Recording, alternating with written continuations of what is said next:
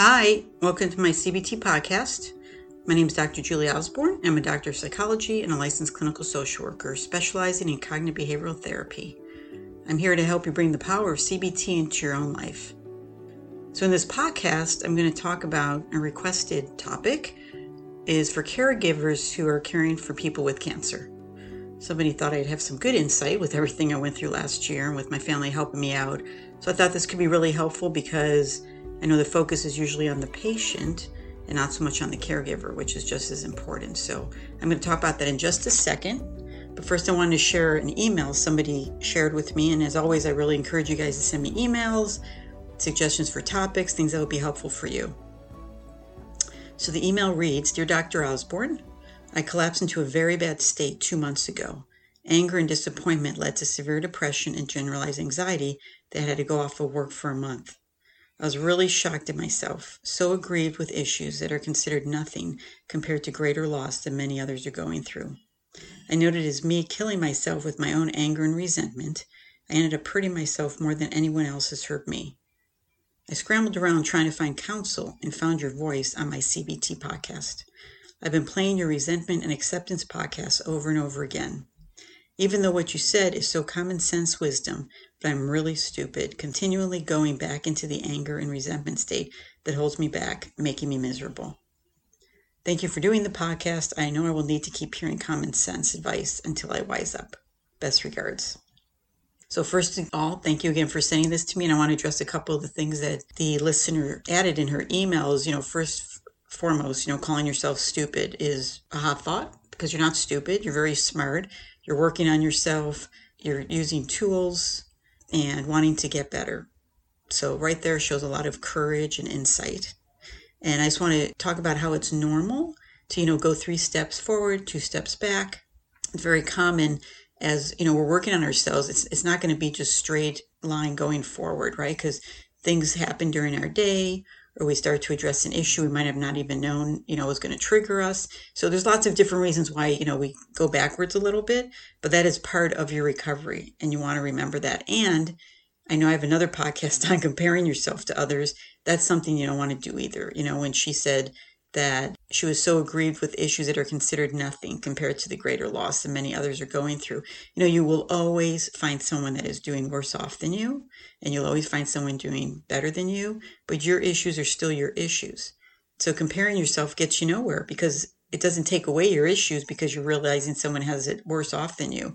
So it's good for us to be mindful of others and to be there for each other, especially those that are struggling even more, but you need to honor your issues so you can be healthy and happy. And that's what's most important as well. Everybody has their own issues to work on. So again, thank you for the email. I think a lot of people will find this helpful because I'm sure a lot of other people feel the same way as they're working on themselves and they think that they're not doing enough or they should, get it by now or things like that. So again, keep sending me feedback and ideas and sharing because it can all help all of us to hear each other and where we're at. So, as many of you may know from hearing my podcast earlier this year, last year in August, I was diagnosed with ovarian cancer, really got the rug pulled out from under my feet. It happened very, very fast. I had to have major surgery, 3 rounds of chemo, and today I'm doing really well, thank God. But it was really tough, not just on me, but on my family and my loved ones, as you can imagine. And I know there's so many people, sadly enough, going through many different medical issues, and especially with cancer. It's not just, you have the surgery, then you have the chemo, you have the other treatment, you have the healing ahead of you. And it can be really hard and really difficult. So I wanted to share for those of you out there that are caregivers or wanting to even support caregivers. All right, these are some things to think about that can be really helpful because sometimes we just really don't know what to do. And I think the first part that can be really difficult is just seeing the person you care for being sick, right? I know I interviewed my family members that took care of me, and, they were saying it was really hard to see me in that place because normally I'm a really strong person. I'm pretty busy. I take care of things. I'm very focus oriented, and I couldn't do anything, especially after my surgery. I was really helpless. I couldn't really do anything. It was difficult for me to walk because I had a pinched nerve from my surgery and just many, many, many issues. So first you have to kind of take that in and seeing the person you care about being sick and seeing what they're going through. And that's why it's really important for you as a caregiver to be able to have people you can talk to. Because it's not that this is something you're going to share with the person who's going through treatment. Saying you can share with them it's difficult to see you like this, but you really want to have that conversation with someone else and give you support, because the person going through treatment is going through so much as well. And you don't want them to take that in and feel bad that you're helping them, right? I mean, again, these are all these hot thoughts people are going to be having when they're going through treatment and also as a caregiver. So it's really important to have your own support group set up as well. Something else that was really interesting that my daughter shared with me, who helped me out a lot right after surgery, was knowing your own boundaries and asking for help. There were some things she was comfortable doing and some things my husband would do for me. So don't feel like you have to do all of it. Some things are really difficult, especially if it's your parent or someone you're close to. So that's where you can ask other people's close ones to step in that are comfortable and kind of, share the responsibilities, but share, I'm comfortable with this, I'm not comfortable with that. And that's okay. You don't have to be comfortable with doing everything when you're caring for somebody who can't do much for themselves. Sometimes you might even hire people to come in, right, to do the showers and things like that. If that's something that you're not comfortable with, you don't feel like you're going to do well, it's okay. It's not about you being Superman or Superwoman taking care of somebody who's sick, because you have so many of your own feelings going on and concerns, right? You also want to ask for breaks, meaning, I know I shared, I think in one of my podcasts, but when this all started, before I had my first chemo, I remember talking to my husband and saying, you really need to take care of yourself. He really loves surfing, he loves working out. I said, you're going to have to find other people to help us out, which he did. So he could go to the gym or go down to the beach, and for him to, rejuvenate himself. Right. And for my daughter, they were the ones that were here the most at the beginning. So for them to be able to, go take a run, take a bike ride, maybe meet up with a friend. So you have to ask for breaks. So you really have to have good communication with your support. I've talked to some people that are the only, caregiver for their partner or maybe their parent. And I always encourage them, you got to find, if it's even hiring somebody, you have to find someone else. You can't do it all by yourself, because you're going to end up getting sick as well.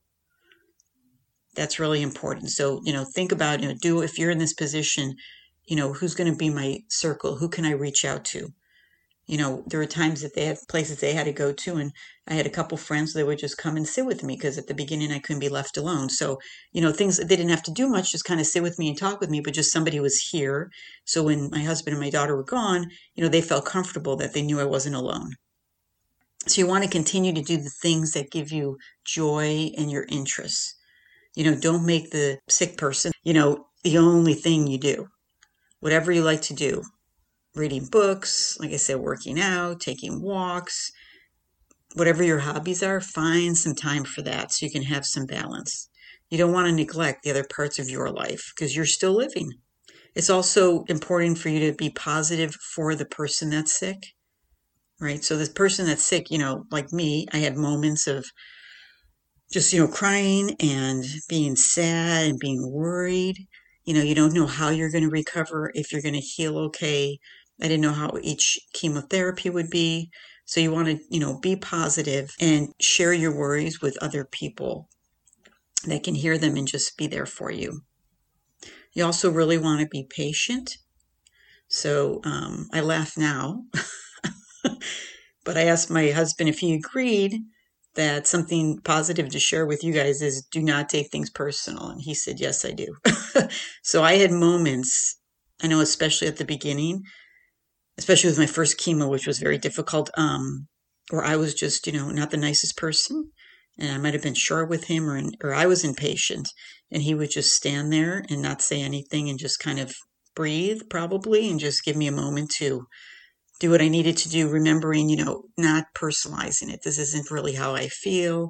And I'm just reacting off of my fear, my stress that I was going through. So that's really, really important, not to take things personal from the sick person. You also want to have good self-care, whatever that means to you, which is, getting enough sleep, make sure you're eating and doing the things that rejuvenate you, as I was saying earlier. But sleep and making sure you get some food in you is super important as well. One thing my daughter did was just kind of made some fun food treats when I was able to eat. She would get creative and make different things. So it was just kind of a little fun. We talk about this or that, or she brings something home new. It was a nice little distraction. Also, to understand that the person who's sick might be scared, right? And that's why they may be short with you. And again, not to take things personal, but the sick person might not even be sharing all of their health thoughts with you, right? Because they don't want to stress you out. And sometimes they might not want to even say it out loud because it's just so scary to think about. There's so much uncertainty when you're going through cancer and praying that, it's not going to come back, or they got it all, or that the chemo is going to work, or you're going to get through the chemo okay, or how's your body going to react to it? I mean, there's just, I know I'm not even thinking of everything, but there's a lot of fear. So if you can remember that the person most likely is feeling scared or uncertain and overwhelmed, again, that's why not taking things personal is important, but being mindful of that and supporting them in that way. It was very stressful. My husband shared that, not knowing the outcome of the cancer, first with my pathology, they thought I was stage 3 or 4. I ended up being stage 1, thank goodness, but just not knowing the outcome and just waiting, right? And I know he didn't really share that much with me regarding his thoughts because he didn't want to stress me out. It's like I'm trying to be positive, he's trying to be positive, we're both scared. So, not knowing is also, as a caregiver, I know, very scary as well, and being aware of that. So sharing feelings with others, whoever your support system is, can go a long, long way. Just knowing I have people that I can talk to, put out my fears, and that they're just going to be there to support me and hold me up. Something else as a caregiver, other than being, uncertain of the outcome, is feeling sadness and grief. Just how much your life has changed and the uncertainty of how's that person going to be. Are we going to get back to, quote, normalcy? But, honoring that I am feeling sad and I have grief because there's some loss right now, that our life has just been turned upside down when we didn't see it coming at all. So that's important to recognize for yourself, because the one that you love with their illness, they're feeling overwhelmed or frustrated as they try to manage many difficult problems also, and so are you. So, like I said, there's a lot going on. And it's not just about the sick person. The more you can take care of yourself and have support and, remember not taking things personal and try to have a little bit of fun sometimes. Those things are important to help you be able to manage what's going on with your life too, right? Because you're affected greatly as well. So I think writing in a journal can be a helpful tool, just getting your feelings out and your thoughts. Learning more about cancer, if you're like, I don't know, be mindful not to do too much research. I'm always, cautious with people about getting on the internet too much. And I didn't even get on the internet too much because I didn't want to freak myself out, but I learned what I needed to learn. I learned most of the stuff through my doctor, get the answers from him. And I talked to some other people that had already gone through it. But as the caregiver, maybe learning more about the type of cancer your loved one has, that might give you some more clarity so you don't have so many questions. And having so many questions feeds into your fear and your sadness. And, maybe it'll help you feel a little more sense of control if you understand what's going on and what it looks like. And it is important to look for the positive things, right? Every time I had a chemo done, it was one done, right? And then I would rebound after about a week. And then another thing, that you can do that can be helpful is, plan to have some fun with the person that's sick. It might be day to day based on how they're feeling, but still plan like, hey, we would take, after I saw my doctor, we were by the beach and we would ride down there and we would take just a short walk, just get some fresh air before we came back home. Or sometimes we just took a ride in the car if I wasn't able to walk very well or not feeling that good, watching a fun movie together. So, just plan for some fun things as well. So it's not all just the stress. And like I said, you're going to learn how the person you're caring for, what they can do, what their limits are, what their limitations are, and kind of plan for that. So it's not always just like, oh, just rest. It's good for the person who's sick, if they can, to get out, even to sit outside if you have a nice backyard where you can sit and have a meal, just getting out of the house. So it's just these little things. I'm just, ideas are coming to me as I'm talking to you right now, but you want to be flexible regarding what you can do with the person that's sick, but it's also nice to plan so that you have something to look forward to. You want to laugh together, be careful, what you're watching. I joke about it now cancer is everywhere. And I remember watching a movie that it looked very lighthearted, and the main character ended up having the same cancer as me. And I'm just like, oh my gosh, you got to be kidding me. It's hard to get away from. So, be mindful, try to watch some things, read about them before you put them on. But, watching, a little movie or TV show that just makes you laugh and allows, both of you guys to forget what's going on. You want to do what you can for yourself, and you want to admit to yourself and be honest with yourself what you can't do, right? And it's all good. Whatever you're doing is enough. You want to also use some stress management techniques. Learning how to do some relaxation breathing is always good. Just stretching your body is good. Maybe listening to music, relaxation, some guided meditation. So whatever things you can find for yourself that relieve your stress, incorporate those into your time when you have your breaks, or maybe if this person that you're taking care of is, having a nap, whatever it is that, again, brings you some stress relief. Don't always be like, I got to clean, I got to do the dishes, I got to cook. Like, take some time also for yourself. It doesn't have to be hours. If it's just, 20, 30 minutes, that's going to help kind of rejuvenate. Or when the person you're caring for is sleeping, if you're tired, you should take a nap as well. That's the kind of stuff I'm talking about. So it's not always doing and taking care of things, but also doing and taking care of yourself is really important. Also, take comfort from others. So don't feel like you're being a burden if you're calling someone saying, I just need to talk about what's going on, or I'm concerned, or I'm feeling overwhelmed. People want to be there for you. I learned that for sure. People want to help, just like for yourself, right? That if someone is in need, you feel good helping, because a lot of times we feel so powerless or helpless, like I don't know what to do for the person that's sick. And I want to help. So, don't have that double standard, like, yeah, I want to help others, but others don't want to help me. That's not true. So reaching out and just saying, I need to talk, or will you take a walk with me, or, whatever that looks like. Your friends and your family will be happy you reached out, because it'll make them feel useful. So take comfort in that. Caregivers can be spouses, partners, family members, or close friends. So I'm talking to all of you, whoever you might be as a caregiver. And if you know a caregiver, reach out to them and say, hey, I'm here. Can I bring a meal? Can I give you a break? Really push for the caregiver to take care of themselves as well. That's how you can be helpful to them if you're wondering, what can I do to be there for them? As a caregiver, you are a fundamental role in the patient's recovery.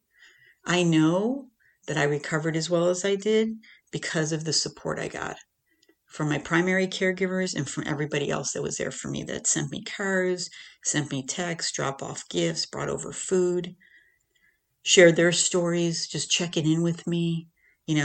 Everyone had a role in my recovery. It wasn't just what I did. It was everybody. And feeling that support from my caregivers and my friends made a huge difference. And I know that my family felt that way with the support they got, that even though the burden was mostly on them, it just was good to know they had others that were there. It was good when they took a break and they took care of themselves so that they were well. And they didn't eventually get sick after I recovered, because that can happen for you as well if you're a caregiver. If you're just going 100 miles an hour, once that person gets well, a few months later, a lot of times people get physical symptoms and they can get sick. So it's important that you take care of yourself, so hopefully you don't. Some of the physical problems you might have while you're caring for the person, as I mentioned before, is your sleep might get messed up. You might lose your appetite. You can obviously feel sadness, the grief, all the things I mentioned. So if you need to go find also a therapist, a professional to talk to help you through this and to give you some guidance and clarity and suggestions, please go do that for yourself as well. That's another important thing. So I think the main message here is for you to not feel selfish asking for help, because you're thinking, well, I'm not as bad as this, look what my partner or my spouse or my mom or my friend's going through. Oh my God, they got cancer, they have to go through chemo, they're recovering from surgery. Yes, it's easy to say, that's the main focus. But I really want to be here for my loved one. And I also have to make myself a priority, even if that feels a little uncomfortable. So where can I make time? What do I need so that I can be my best for the person that's sick? Because I do want to be that fundamental role in their recovery. and I want to make a difference and I want to feel good about what I'm doing, but also having that balance, that filling myself up with the things that help me, then I can be there for the sick person fully. And to, have some grace and self-compassion that you're in this too and you're going through a lot. There's a lot of emotions to address. So you want to, using your CBT tools, identify your hot thoughts that, maybe I can't handle this. I'm not good enough. The hot thoughts of worrying if the person you're, caring for is going to die. They're not going to recover well. Like those are all hot thoughts, right? Because it's all the what ifs. We don't know what the outcome's going to be. We just don't know. But what we can do is address those hot thoughts and challenge them so that it doesn't increase our stress and anxiety, which then makes everything harder and harder to be there for the person we care for. So I know some things might sound like, oh, that makes sense. That's common sense. But when we're in the mode and we're worried and stressed and sad and tired, we don't think about those little things. We're just kind of in that doing mode, right? And we don't give ourselves permission to maybe take a nap or take a walk or making a nice meal or getting, making a nice meal, going and getting your favorite meal, whatever that is. We don't think about, okay, what should I do for me? We're like, what else can I do for the person that's sick? What else do they need? Right? So what I'm saying is, yes, you're going to always be doing that, but also to give yourself permission to take care of yourself. So I know I'm focusing more on someone with cancer, but the things that I'm suggesting really are across the board if you're a caregiver, period. Whatever the situation might be. You're obviously a loving, caring person that wants to be there for somebody else, which is a lot about who you are, right? And all of your worries and concerns show how much you care and you love the person. So just have a little bit of a balance. And even maybe, share and communicate with the person that's sick. Like, I'm going to have someone else come in and sit with you.